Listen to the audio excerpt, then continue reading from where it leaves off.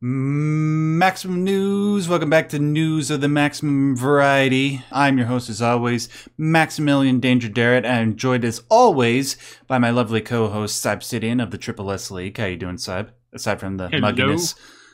I am doing amazing. I had one of the most amazing experiences just a little bit ago, and I gotta say, I love it when this day comes around at once a year. It's so nice. You get to put that new clean blade on the shaver. Man, the things that we appreciate as adults, right? Yeah. But, you know, one of the things that we continue to appreciate, at least Cyb and I do, regardless if we're children or adults, is video games, which is what you're here to hear us talk about. Guys, gonna be honest, not a whole lot of huge stories this past week, and that's mainly because the big stories are going to start happening pretty much soon after we record this podcast, because we're recording this on August 21st, the Monday, and tomorrow is Gamescom, so we're expecting to see a whole bunch of stuff out of that, and we're going to be talking about some stuff in regards to that. And then, later this week, we got Armored Core 6, and you know damn well I'm playing that. Cyb, you're playing it too, right? Yeah. Well, no, I won't be playing it tomorrow, but I will be playing it sometime in the next 3 weeks, because apparently there's just everything is releasing tomorrow. Right. No. It's not releasing tomorrow. It's releasing on Friday. No, I mean, like, everything is everything is releasing like all at once. Oh, I get your point. Okay. And you don't have enough time. And tomorrow we have the Gamescom showcase, which is this is the first big Gamescom showcase that they've ever done, essentially. Right. And so this is expected to be really quite huge. That's what they're promising. That's what I mean. They flew out Jeff, to Mr. do Keighley, one of his. Do one of his Jeff Winger special moments. So, it's supposed to be huge. Will it be huge? Yeah. I don't know. Do you want to talk about Gamescom really quick? We had that towards the end of the show, but we can just talk about it now. Well, there's not much to talk about. That's the thing. It's like there's a huge promise of stuff that's going to start, that's going to be there, that's going to showcase that it's going to be this new start to this new age of Gamescom being so much bigger and more important and stuff like that. And I mean, not to diss on the showcase, because it was always really great for European communities. But they have promised that before, and they had lackluster showcases. So, and not saying that it's lackluster in the sense of like,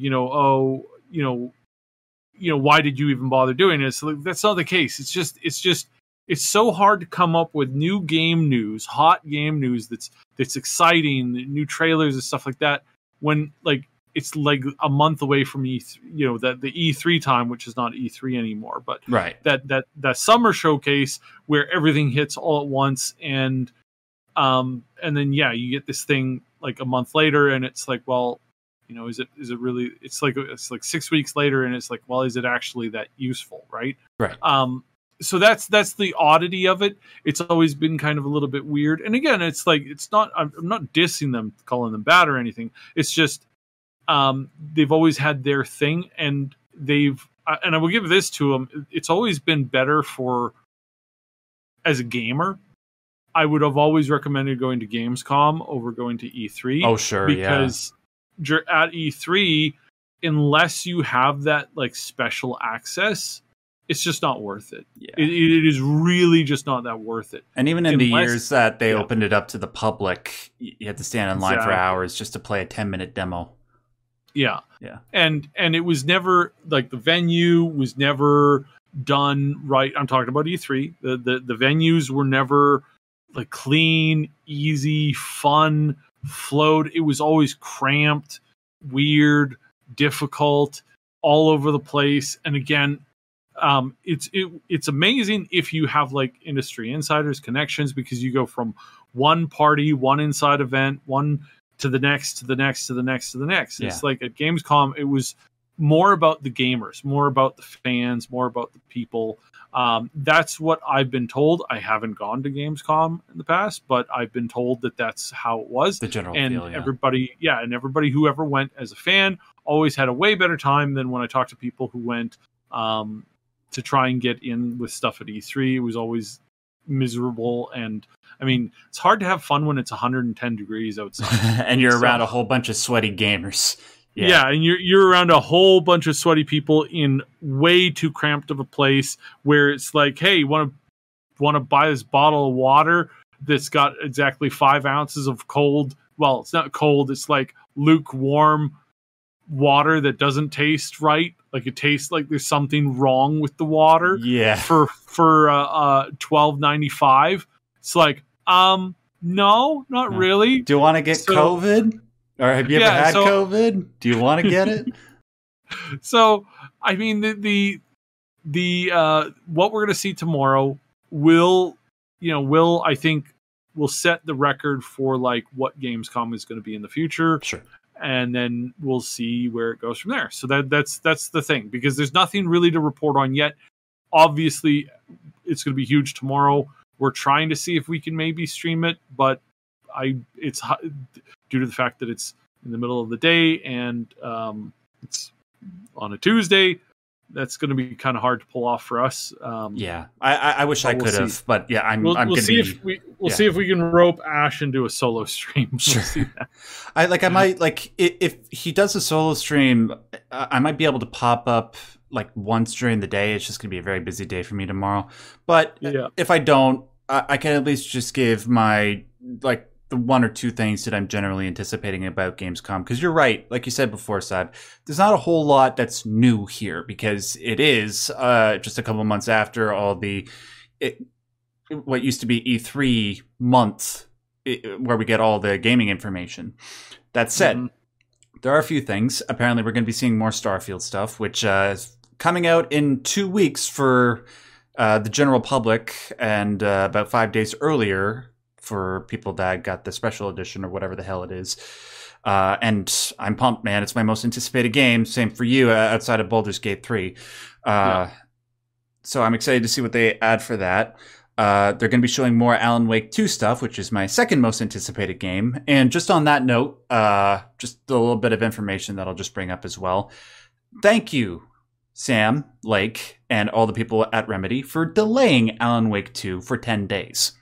And I sincerely mean that. So guys, in case you didn't know, Alan Wake 2 was originally going to be coming out on October 17th, and now it is coming out on October 27th. And that makes me very happy, because that means instead of having 3 days to finish Alan Wake 2 so that I can get to Spider-Man 2, I now have 7 days to play Spider-Man 2 before I can play Alan Wake 2. So there's a little bit of extra breathing room. It's not a whole lot, but any extra breathing room is appreciated, especially when all of Saib and my calls for a greater spacing between these major game releases have gone unheard. Have at least been, our prayers have at least been answered in this small regard. So yeah. And then go ahead. And I just want to point out that this also makes Jack really happy too, because it's a little closer to his big day, and they like that too. Because, Jack, who's from Jack, the spirit of Halloween. My brother is a huge fan of the movie. He loves it. He loves it way more than he should. Wait, which movie? So the Jack. The Halloween Jack from the Nightmare Before Christmas. I'm going to out myself right now. I've never seen that movie. Never. You know what? I haven't. I didn't see it until I think like a year or two ago. Yeah, Jack was it Jack Skellington? Yes. Okay, yeah, I do recognize that name. You know what?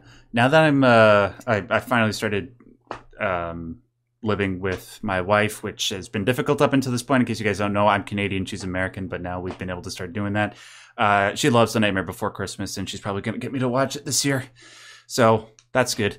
But the major thing side, I was not expecting this.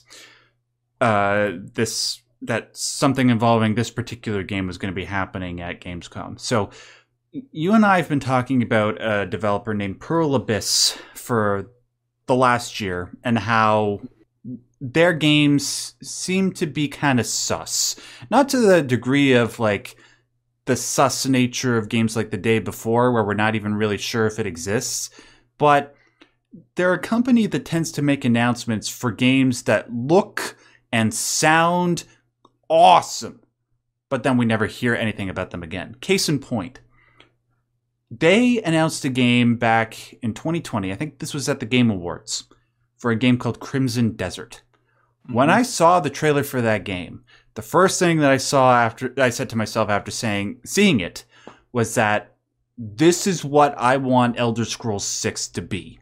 Or I would be happy if Elder Scrolls 6 ended up being like this. Granted, there was a lot of like really bad frame rate in that trailer, but it's like it's probably not coming out for a little while. They'll probably have some time to iron that out. Well, for 3 years we haven't heard anything. That is until Mr. Keeley let us know on Twitter a few days ago that Crimson Desert will be making its official return to the public spotlight tomorrow. This is the first information that we've gotten about the game in the past 3 years. Does this mean, like, are the reports that we discussed previously true, that they're still aiming for a release later this year? I don't think so. Maybe early next year. Do you think we'll get a release date, Cybe? Or is it just going to be like, hey, don't forget, we're still around? Like, what do you think is going to happen? I don't think we're going to get a release this year. I don't think we're going to release. I kind of doubt we'll get a release next year. You got to remember the way that a lot of the development of games go in that part of the world. Korea, right? They announce the game and then they start working on the game. Yeah. I'm not defending this, or am I criticizing it too much? Because this is obviously, there are a lot of ways and a lot of times where they need to announce something and they gotta get their base excited for it. And when I mean base, I mean not only their fan base, but also the actual development team. It is very hard. Sometimes it is aggressively hostile to recruit in Korea and Japan for developers, because it does not pay a lot, and in some cases it does not pay a lot, and in other cases it's like you're signing on to give away 6 years of your life on a project, and that's going to be rough. Yeah. Weren't they the ones behind Pal World? What was that Pokemon with guns game? Or am I mistaken? I can't remember. I'll try to look it up when we're into the next. Yeah. They were? No. I'm no. Oh, okay. I'll check it out in a minute. But yeah, I'm sort of with you. Like Pearl Abyss, the developers. And again, to say it's not. We've seen this with a number of studios. That's why I say it's not necessarily a bad thing. Like we had Larian announce when they were going to start working on Baldur's Gate. We had some of these other studios do big announcements when they start working on projects. And that is, again, it's not, I don't think that that's the problem. I think the problem with development is probably like 1,000 other things or additional things, depending on how you look at it. It's probably 1,000 additional problems to development that cause the worst of the worst. And I think that overall, you do kind of have to sell yourself to the right kind of people that you need to make the game. Yeah. To some degree, you do have to do that. And some people, like Bethesda, that don't have a lot of turnover, that's not a big issue for them. Yeah. At all in the slightest. Again, they have very, very, very low turnover rate. I think the turnover rate is in the 100th percentile in comparison to like the average EA studio. Wow. I didn't know it was that high. Holy crap. Yeah. It's like they in comparison, it's like either it's like 3% of the retention or the turnover that other companies are forced to like constantly turn over, or conversely, it's like 400% higher at these other studios. And again, that's because some people don't understand that Bethesda has like multiple Bethesda studios, and Todd Howard doesn't run them all. He's not bilocating. He's at the one in Maryland. That's where he lives. That's where he works on stuff. He's not in Texas at the same time leading that development studio on their day-to-day projects. I've heard somebody confuse this, a big YouTuber confuse this multiple times, and it's quite irritating to me. What are you talking about, like, Saib? Todd Howard is God. He's omnipresent. He's everywhere all at once. God Howard. Oh my God. Anyways, praise his name. It's just it is a bad habit that is exasperated when you make bad products. It is a cool thing when you make good products. And I think Larian has shown how to do this right. And I don't think Pearl Abyss has done this right. In that they've gone completely radio silent for such a long period of time. I think the Ashes of Creation / Baldur's Gate method of game development is a lot better than the current system we have, which is typically like they showcase a game. Sometimes they'll talk about it. Sometimes they won't. Sometimes it's just a teaser, and then we're working on this, and then 5-6 years later you get the game. I think I don't think that that's the smart thing to do. I think the smart thing to do is come out with the game, showcase it off, say, hey, we are going to be working on this. Apply now for early beta testing. Yeah. And then I think what you really, really need to do is you really need to like really filter that audience and get people who are going to be there to help you make the best game as sort of like this very large test wing. And again, we saw just perfect with Larian, absolutely nailed it. But in comparison to some of these other studios, especially Crimson, I'm not going to be holding my breath, because it's like, I suspect that we're not getting this until 2025. Yeah. That's just where I think development is probably put it. Or if we do get it, it is not going to be what people are thinking that they're going to get. This is not going to be Skyrim level deep world. I think that there's going to be a lot of cool cutscenes, and that's going to make up for probably about less than 10 hours of content. And then you're going to have Black Desert was it had some good combat, but it also was automated in way too many ways. And I think automated gaming, I think it is like one step away from the absolute worst thing there is. I just hate it too. I hate it. I didn't really like come to this realization until recently, but no, I hate it. No, not for me. Yeah, I think you're right, man. I guess my problem with Crimson Desert is just like what that original trailer seemed to be going for is my ideal game, and I just wanted to be real so badly. It's like my Star Citizen, you know? And it's just I want it to be real so bad. I want it to be realized, but yeah, all signs seem to be pointing to that not being the case. But who knows?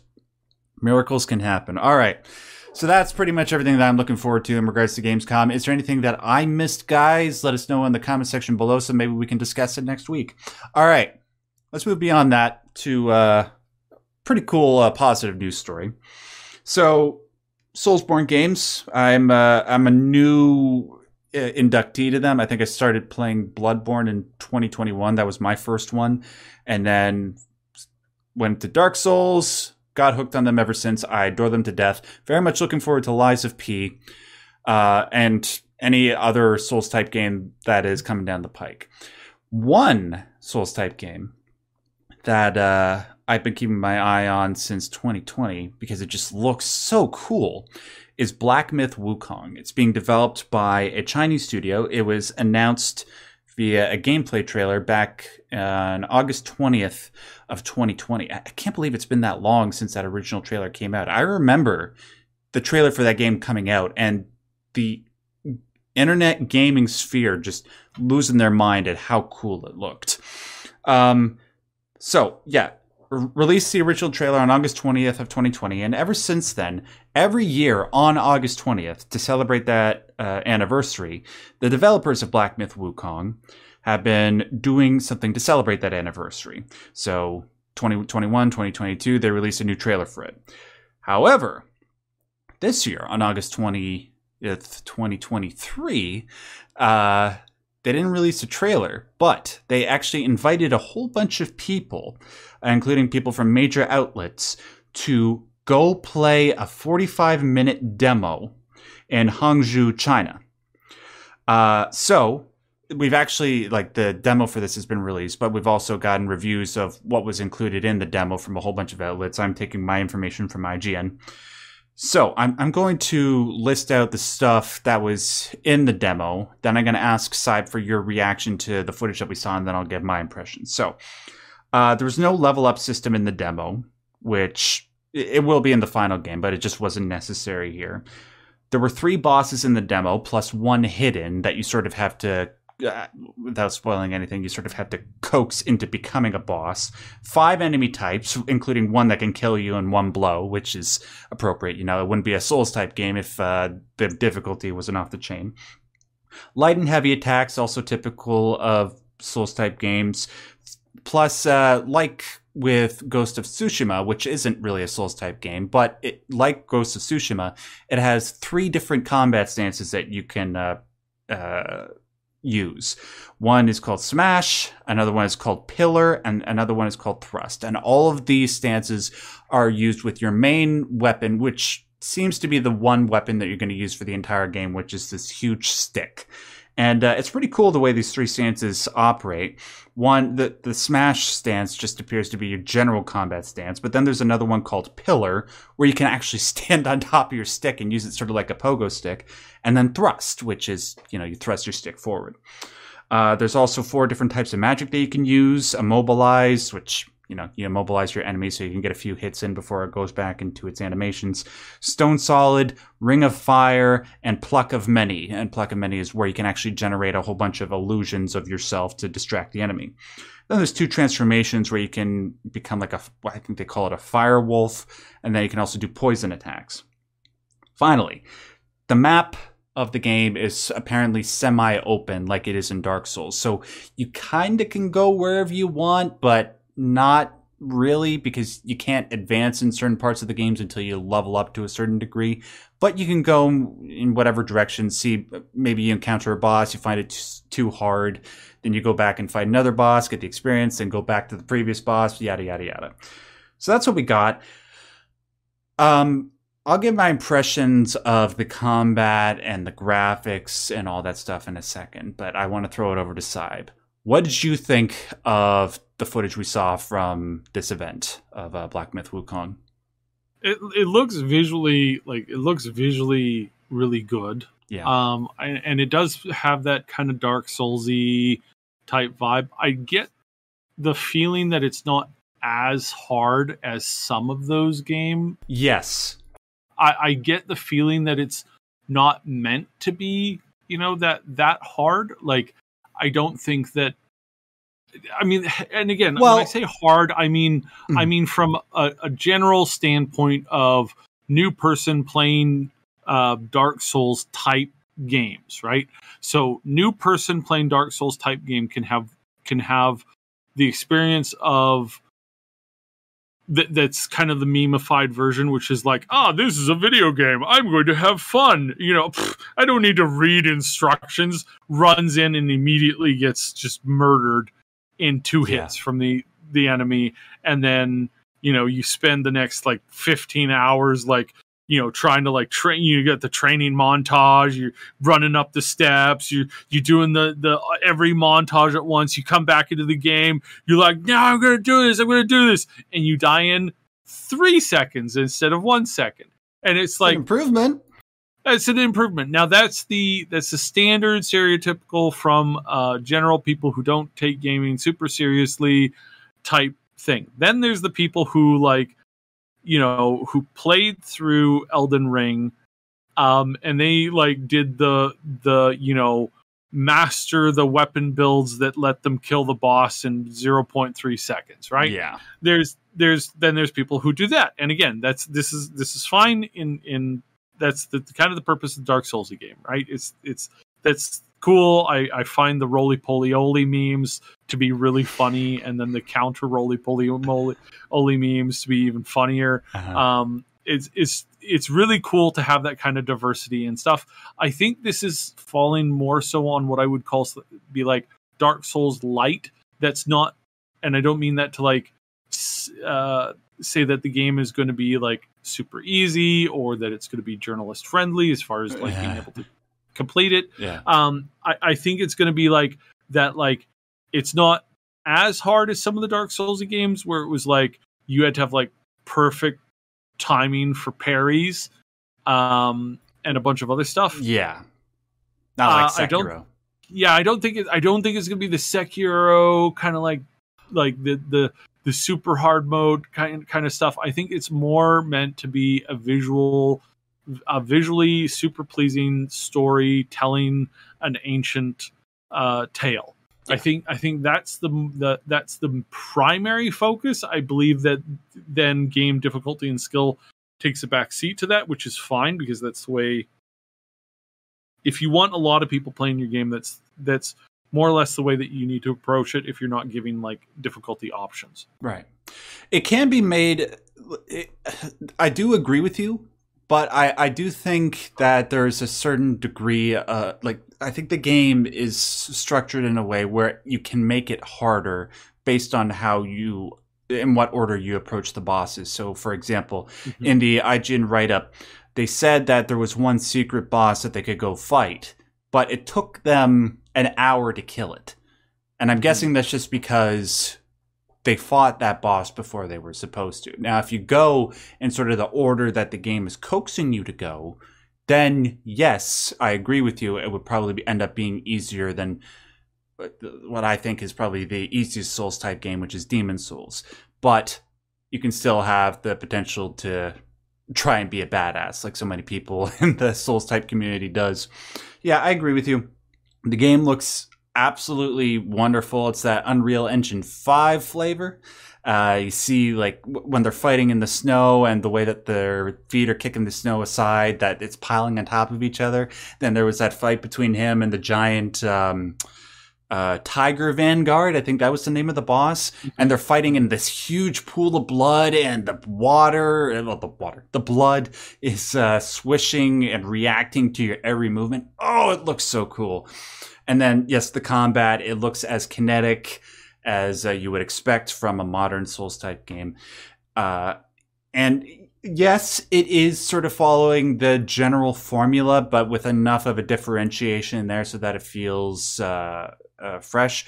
That might not be enough for some people, but for me, who is addicted to these types of, to this formula, I am absolutely all here for it. Plus, as somebody who has sort of been getting into Eastern mythology a lot more as of late, I actually watched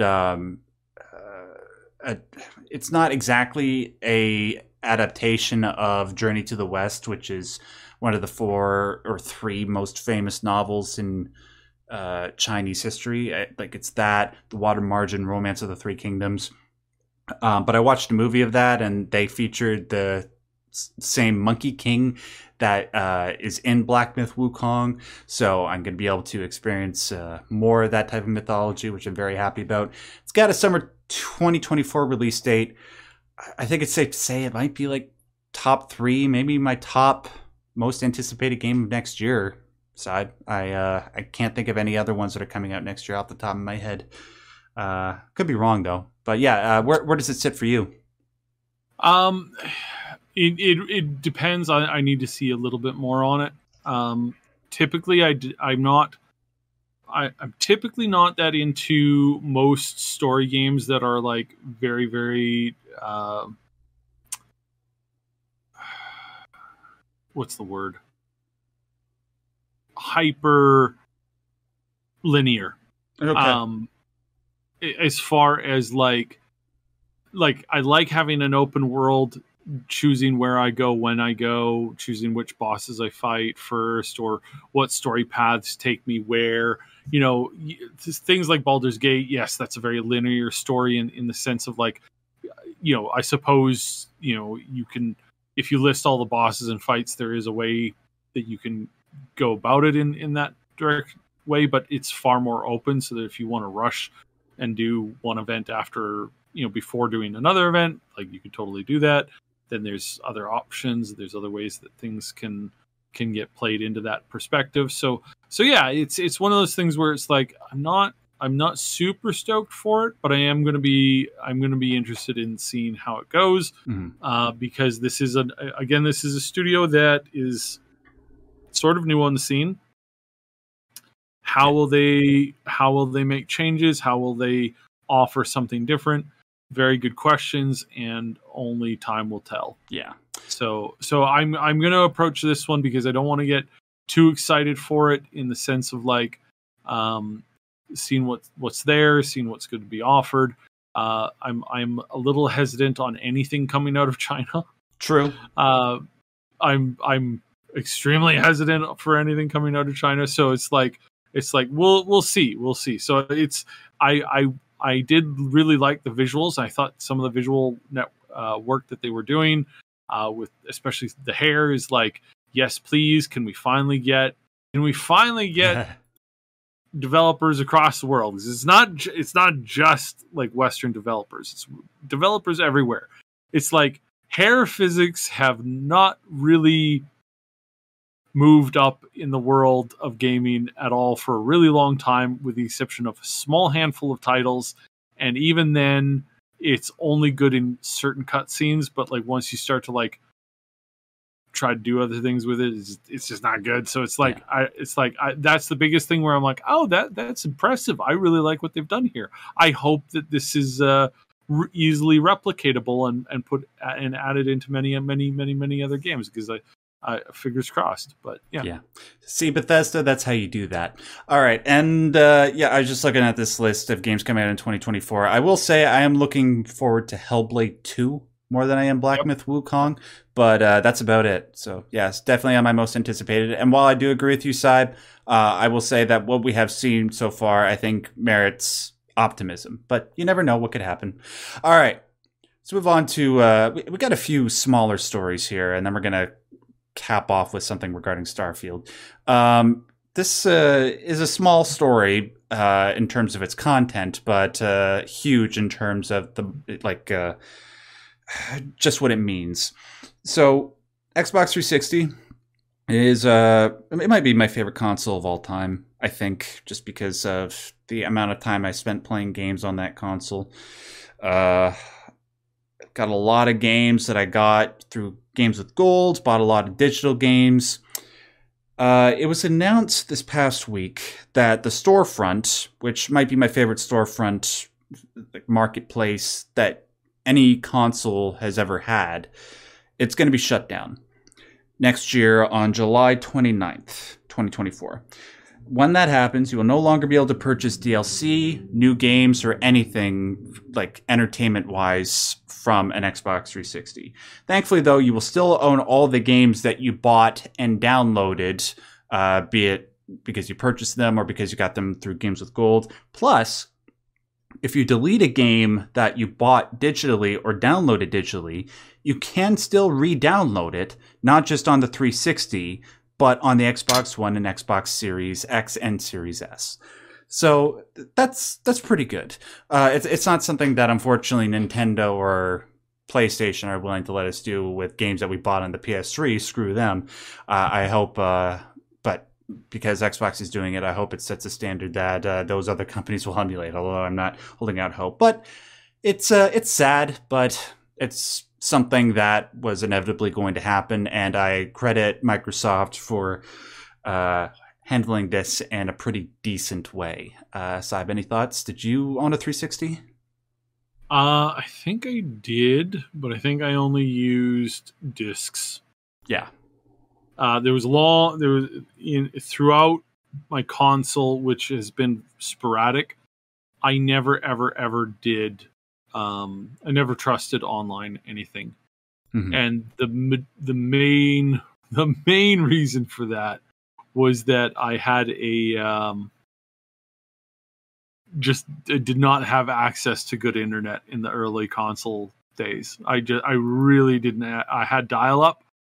Yeah, and even into early WoW stuff, it's like I was restricted by dial up. How the hell did you play World of Warcraft with dial up? That's a very good question. I asked myself the same question multiple times. But yeah, it was a scenario where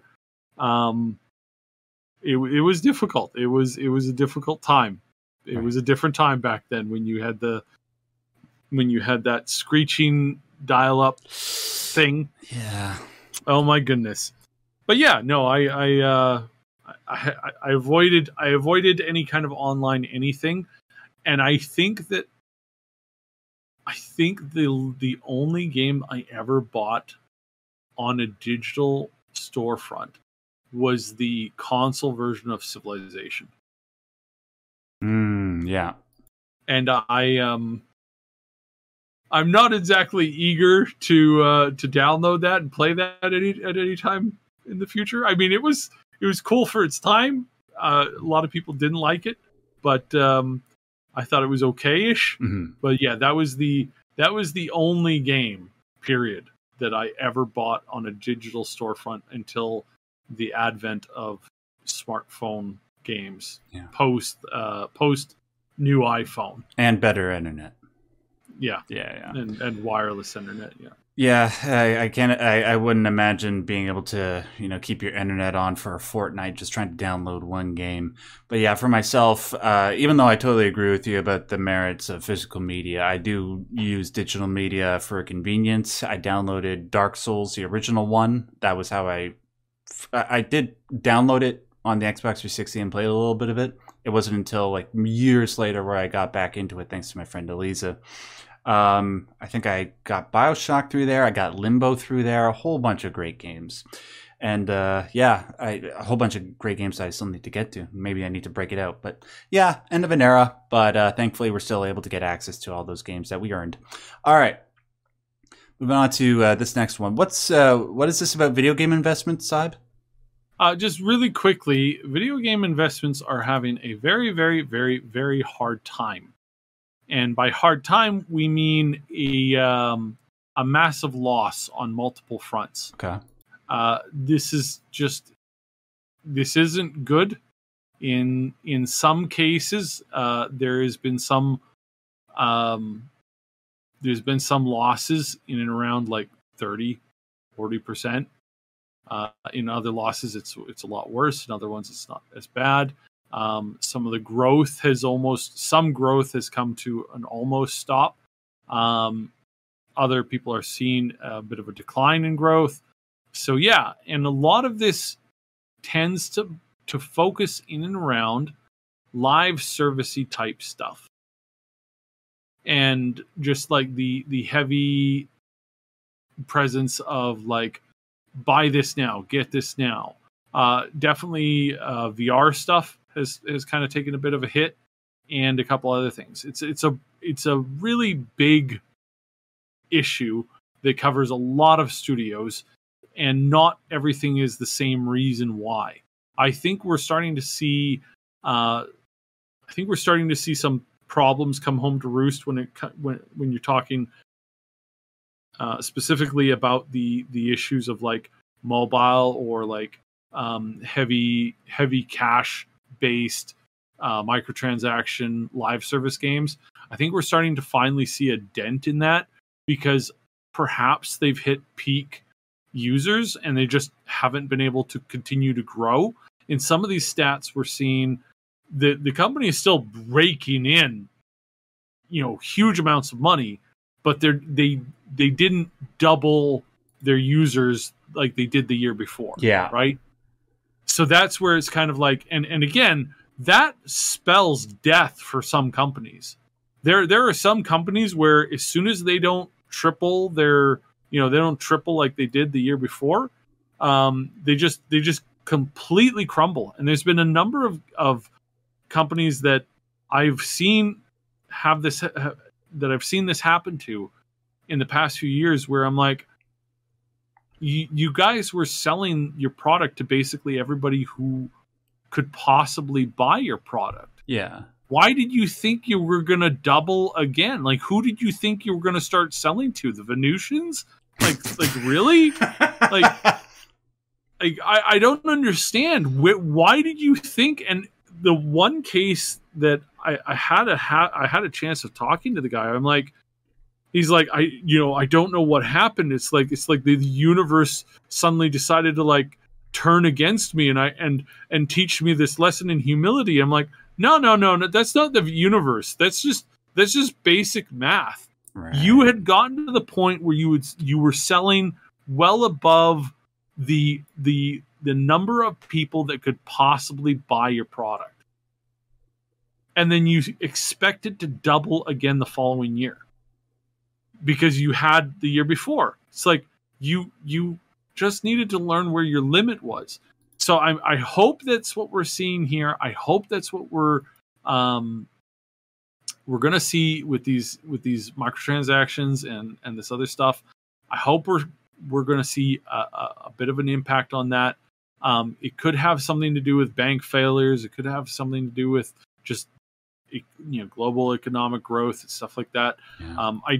I do talk a lot about the numbers. I don't get too heavy into them because it's very boring for the most part. And it can be pretty depressing, especially with where things are some now. Some of it could be really, really depressing. Like I think in some of these cases, it's like there's some people pulling out of the Polish game development studios because they expect Poland to be involved in a war in the next 6 to 12 months. Yeah. And it's like, oh, that's not good news. Like, that's not fun news. Like, to see that people are hedging their bets against, just people surviving and being able to make a product in a country that has there's no reason for that to think. So yeah, that's slightly problematic and kind of bad, but it was an interesting thing to note.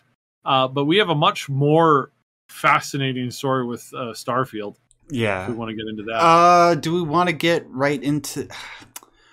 I don't want to end on the Overwatch 2 thing. Well, actually, I don't know. Well, I thought we were skipping the Overwatch 2 thing. So Overwatch 2, they responded to being the worst reviewed. Yes.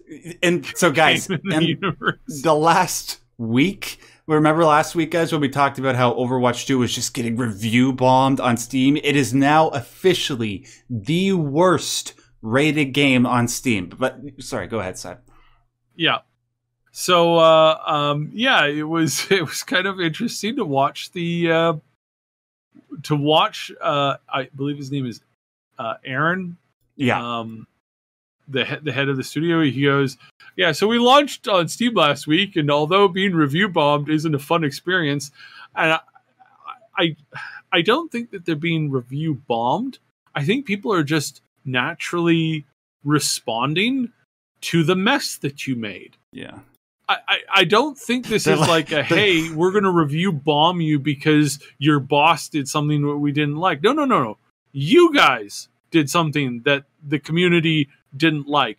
You guys knew you were going to cancel the PvE content, the vast majority of the PvE content. You knew that on paper. You knew that for about 6 months, and you didn't tell anybody because you guys were afraid of it negatively impacting the sales of the release of Overwatch 2, which is basically Overwatch 1, because you didn't launch it with hardly any new content at all. So I have absolutely no compassion for this review bombing. I think it's accurate. I think it's what people are saying with their dollars. Everybody who owns this, everybody who bought this with the anticipation of getting what you promised originally. Then you switch it to Overwatch 2. You resold it to them, basically the same game, You can't play Overwatch 1 anymore. Yep. You force the upgrade. You can't get into it, without engaging in this new microtransaction mess. And then you didn't even give the stuff that you had promised as the majority of the seller. I honestly don't know how companies can keep getting away with this stuff. Well, I mean, I do. It's governments who have absolutely no spine whatsoever. They put more. The government put in more. Every government, not just the American government, every government put in more opposition to the merger between Microsoft and Blizzard Activision King than they did about the clear and direct lie and the majority of promised content in a game that was sold to people, and then months after the sale came out, they came out and said, yeah, all that extra stuff that we promised was going to be released, in the following seasons, with the game coming out. Just want you all to know, we're not doing any of that at all. What we're going to do instead is we're just going to keep doing what we've been doing the last couple of months to force you to interact with this game on a daily basis out of, the FOMO, just eating you alive. And then the microtransactions everywhere, which is just somehow worse than the loot box system. Yeah. So it's bad. It's messy. He wrote, our goal with Overwatch 2 has been to make the game more accessible than ever to more people than ever. Many of the reviews on Steam mentioned the cancellation of the much larger PvE components that was announced in 2019 as the primary reasons for dissatisfaction of the game. Yeah. I get that. Thank you for. I will give you the props there that he actually admitted that. Yeah. I think that again, we've talked about this several times. I don't think they have any developers there that are working on this project that are smart enough to figure out how to dig themselves out of that hole. Mm. And again, we've talked about obvious solutions. Yeah. We talk about this and again, we're just spitballing ideas that they work on paper, but they can't. Apparently, they're just incapable of doing that. And the same studio that has literally thousands of employees behind it that they could put on this to get this fixed. Apparently, those thousands and thousands of employees can't create even 1% of the content that a studio with 400 people can do. Yeah. And again, this isn't that we're not saying that this is that it's they should have seen Baldur's Gate and decided to get on that right away. No, this the same kind of development process. There was a big announcement for Baldur's Gate in 2019, and back in 2019, all of this stuff was announced for Overwatch. One studio has thousands and thousands of people at their beck and call. The other studio had about 200, and then they grew to 400 over the course of the past few years. Meanwhile, this behemoth promises the majority of the content that they promised for the release of this game was just not given out. They said, "Oh yeah, sorry, no refunds," and then the governments who were supposed to be on the side of these people said, yeah, no, we're way more concerned about them being bought out by another company than whether or not they fulfilled their contractual obligations in the sale. Yeah. Well, and it's just so weird. I guess they kind of got away with it because it was free and they made all their money through but there's got to be false advertising laws, even in regards to that that's business what I mean. model. That's what I mean. Yeah. The false advertising here was legendary. And again, the ability to think your way out of a problem. It's apparently they're just incapable of doing that, which is so bizarre to me. It's you really just didn't have any ability to come up with a solution to any of these problems. It's okay, right? Well, that's fine. I'm just not going to play your game anymore. There's plenty of other games, aforementioned Baldur's Gate 3, which I still have to get around to. Yeah. So he continued to say, just summing this up, he says, if we can turn back the clock, if we can't turn back the clock, then what can we do? well, we can keep adding and improving to Overwatch 2, and this is how we move forward. And again, they're promising, more cosmetics, more features, ever expanding, evolving, improving the game. But if my sources are correct within the Blizzard, most of the people who are involved with this are just done. Yeah. They're just done. They know that there's going to be a big shakeup when the merger completes, that a lot of the people in high level positions aren't going to be there. Some of them are going to be kicked to the curb. Some of them are going to be reviewed, and somebody's going to look at them and go, "What were you thinking?" And a lot of the C-level suite people, they're all gone. Like almost every C-level person's going to be gone. Like they're all getting big golden parachutes, but they're almost all going to be gone. Just like with ZeniMax, when ZeniMax, the not the game studio, but the actual like financial oversight, head company, I think it was like less than 5% of those people kept their job. Yeah. And most of them were just like, golden parachute, there you go. Here's a giant severance. You own stock in this company, so here, congratulations. Your stock is worth like 100 times more than what it was when you got it. Congratulations. There's the door. Go retire, because you have enough money to do that now. There was a lot of that. There was a lot of people who went from there, got jobs at ABK, and other places like that, and it's a bit of a swamp. So yeah, that's what happened, and I'm glad that they're admitting that. That's the first step. The next step will be to keep that promise of like actually working on it. But as Gold mentioned, they said that most of this isn't going to be fixed until Overwatch 3. Yeah, and the end of the decade. I think he nailed it. I think that if they can't do anything with this, if they can't move forward on this, it is beyond me why haven't we gotten a studio out of the Blizzard Activision universe that actually makes stuff like Arcane? Like I just don't understand why. They were the ones who started that film style, that started that amazing animation stuff, and that has this amazing animation studio that's buried in that company somewhere that makes these cool trailers and stuff like that, but they never were capable of putting it into a show. Yeah. Like it was so weird. And then they outsourced their movie to Hollywood, and it's just like, and it was just garbage, and it was just why. Yeah, and it had so much potential because it's Warcraft. Yeah, yeah, just that. I mean, even Overwatch. It's like I don't understand. Yeah.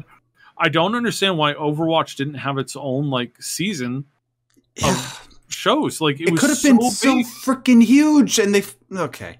All right. Well, yeah. we've belabored the point. Screw Overwatch 2. Hopefully the Microsoft Activision Blizzard merger will begin to fix things, but that's not going to be for several years. Let's end on something that we can, I hope, laugh at, as long as we don't die of embarrassment and stupidity.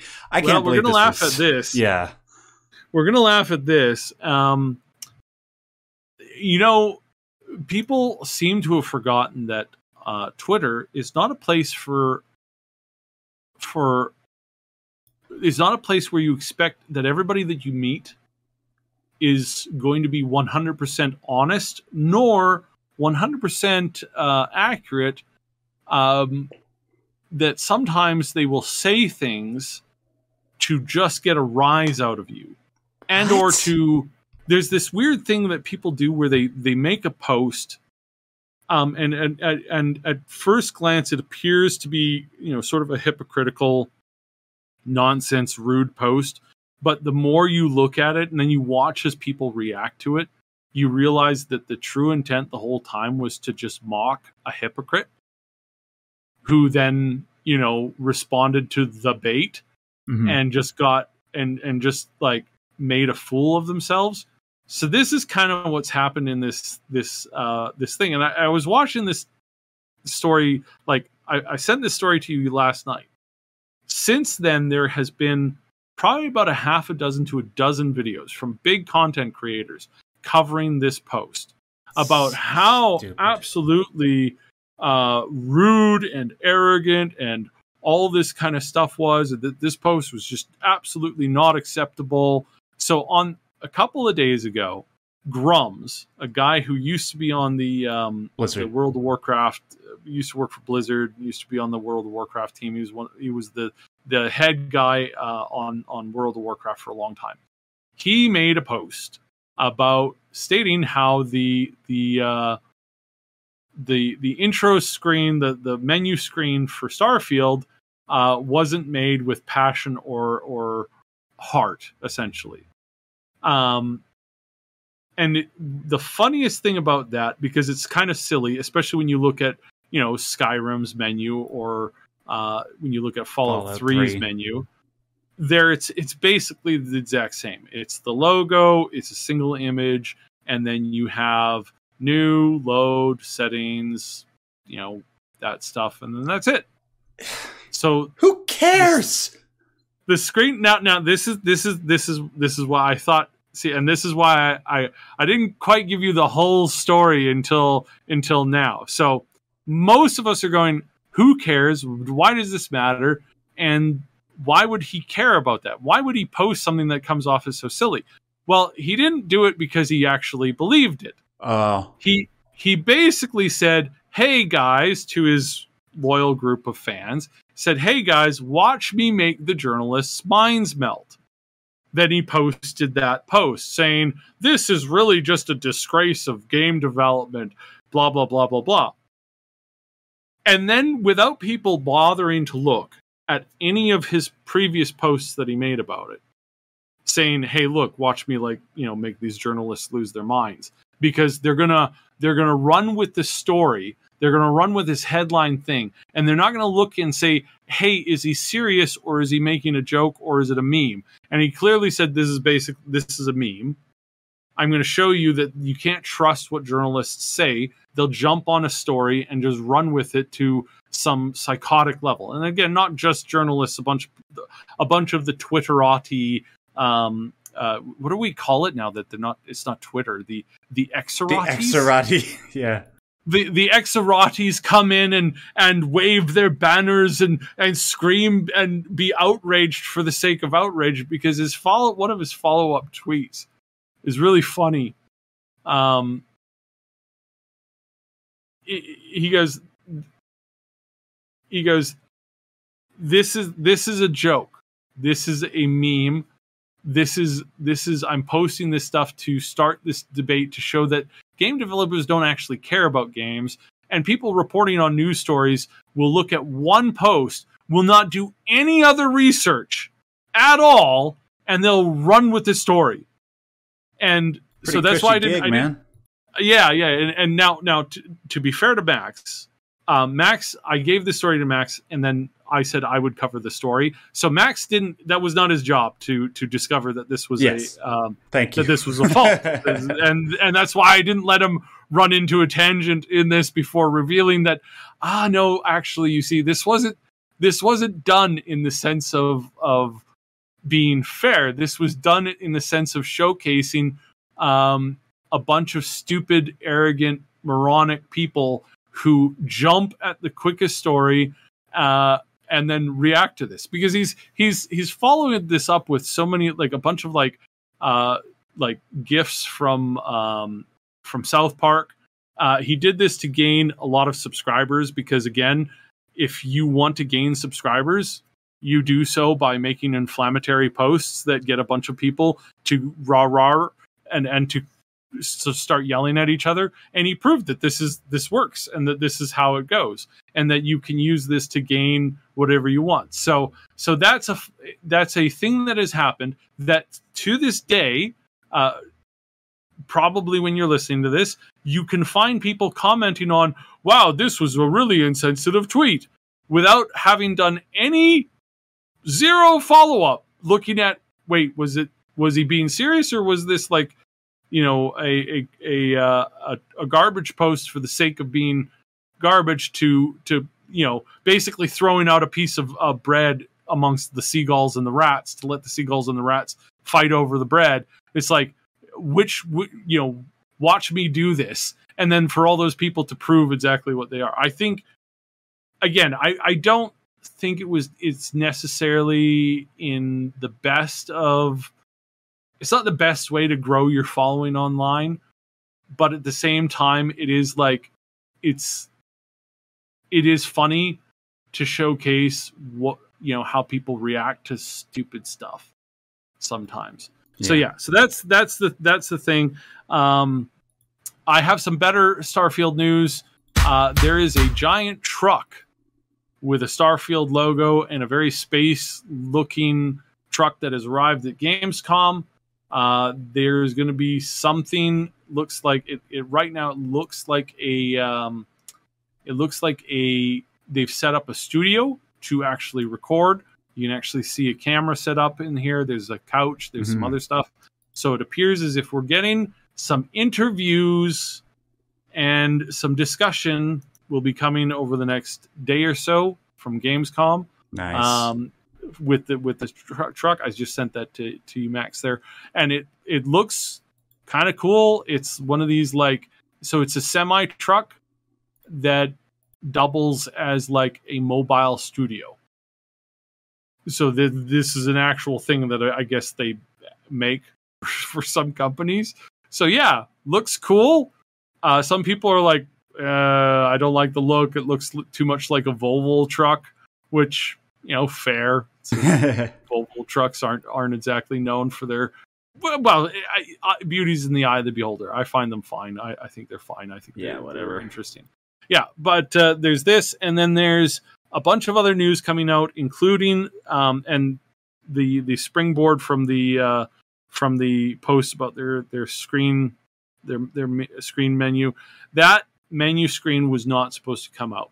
That was a leak by somebody who got an early access copy to start doing reviews. And as of today, so this is Monday, we're recording on Monday, a bunch of people have gotten this. Paris got this a couple days ago. A bunch of other people have received their copies today. There are going to be spoilers starting today. If you do not want anything spoiled, this is your official warning. This game is now in the hands of people who will spoil the game for clicks and for likes and for shares on Twitter, on X, whatever they want to call it now, on YouTube. If you do not want to have this stuff spoiled to you, beware. Start muting keywords. Because people are already getting to the end of the game. There was somebody who was talking about how they were getting to the end of the game, and their goal is to spoil the game's ending pre-release as revenge for Fallout 76. Oh my god. Yeah. So this is a bit of a sour update on that. Some of the good updates are that the game has gone gold. A bunch of PlayStation website journalists claim that they were responsible for the game going gold. That they were the ones who forced Bethesda's hand to finalize the game. What? Yeah, this was a crazy story. So a website that is run by some hardcore PlayStation journalists, game journalists, started to say that the game was good. They started creating rumors and saying that the game wasn't ready and that it was going to be delayed again, and that it was never going to run well on Xbox and all this kind of weirdo stuff. They started doing this, and then not in response to them, but just generally as a thing of course of what they do. They're like, hey, the game is now gone gold. We're now ready to start shipping out the games. People who have the collectors who have bought the collector's editions have already started to receive emails that their order is now being shipped to them. So some of those people are going to start doing unboxing videos soon, that kind of stuff. They're not going to be able to play the game because you just get a code that doesn't actually do anything until the game is actually allowed for preloading. Yeah. But yeah, so but the wheels are turning. And this PlayStation journalists came out and said, we were the ones who made that happen. And it's just like, right. God. Yeah, right. Of course you were. Yeah, and again, this is not a hit against PlayStation owners or users or fans. This is a hit against game journalists who, no matter what position that they're in, find the weirdest ways to say the weirdest stuff. Yeah. Like really bizarre things sometimes. So yeah, so that's a thing. That's a thing that happened. And yeah, but the real question that I need to pose to everybody here is quite possibly one of the most serious things we've ever discussed. And that is the crazy people. No, I'm just kidding. The crazy people who play their game by inverting the controls for the flight stick. Oh, no. Like, who are you? Who is somebody, that for? Seriously. Who's that for? And just like, and this is a big question. I have to have people answer this question. When you're in space, what is up? Right. I need to know what is up because I like, I think, I've got to level out my ship all the time. And I'm just having a bit of, do I rotate the ship to the axis of the point of the spinning of the solar system or of the galaxy or of the universe or of the central dark matter mass that nobody knows about? What's the proper way to fly your spaceship? And that is as spoilery as we are going to get over the next 2 weeks before this game comes out. Less than 2 weeks now, isn't it? No, actually, it's 2 weeks and a day for people that are 2 weeks and a day. Yeah, but people who got the special edition are going to be able to play it in a week and a half. So kudos to those people. Yeah, it's almost here, guys. I'm very excited for it. Saib and I are going to play the crap out of this game. Definitely going to be talking about it on the show when it comes out in a couple of weeks. Until then, guys, I want to thank you all for joining us on this particular episode of Maximum News. Those are all the stories that we got for you this week. We'll have plenty to talk about next week and the subsequent weeks with the release of Starfield and a whole bunch of other games that are coming out. If you have any thoughts on any of the stuff that we talked about today, please leave a comment down below, whether you agree or disagree with anything that Saib and I talked about, or if we missed a particular topic, let us know. Just, be civil about it, and make sure you hit that like button if you like this particular episode. It helps us out a lot. Thank you, Saib, as always, for doing this show with me. Anything you want to plug before we finish? No, just check out the main channel and Ash's new Scenometry show. He's covering Futurama, and he's been having a hoot doing it. And then stay tuned because we're going to be doing a ton of stuff with Starfield. We've got an extra hand or two helping us with some content that's going to be really exciting. Nice. So yeah, just keep it peeled here. Yep. And you guys can find me on my main channel, just at Max Darrett. I'll put links to the stuff that Saib mentioned and my stuff in the description box below. Make sure you come over to my channel this coming week because I got a pretty awesome video coming out on Majora's Mask that I think is going to blow a lot of people's minds, whether you're a new Zelda fan or somebody who's been around since the beginning. Until then, stay yellow, my friends. Goodbye.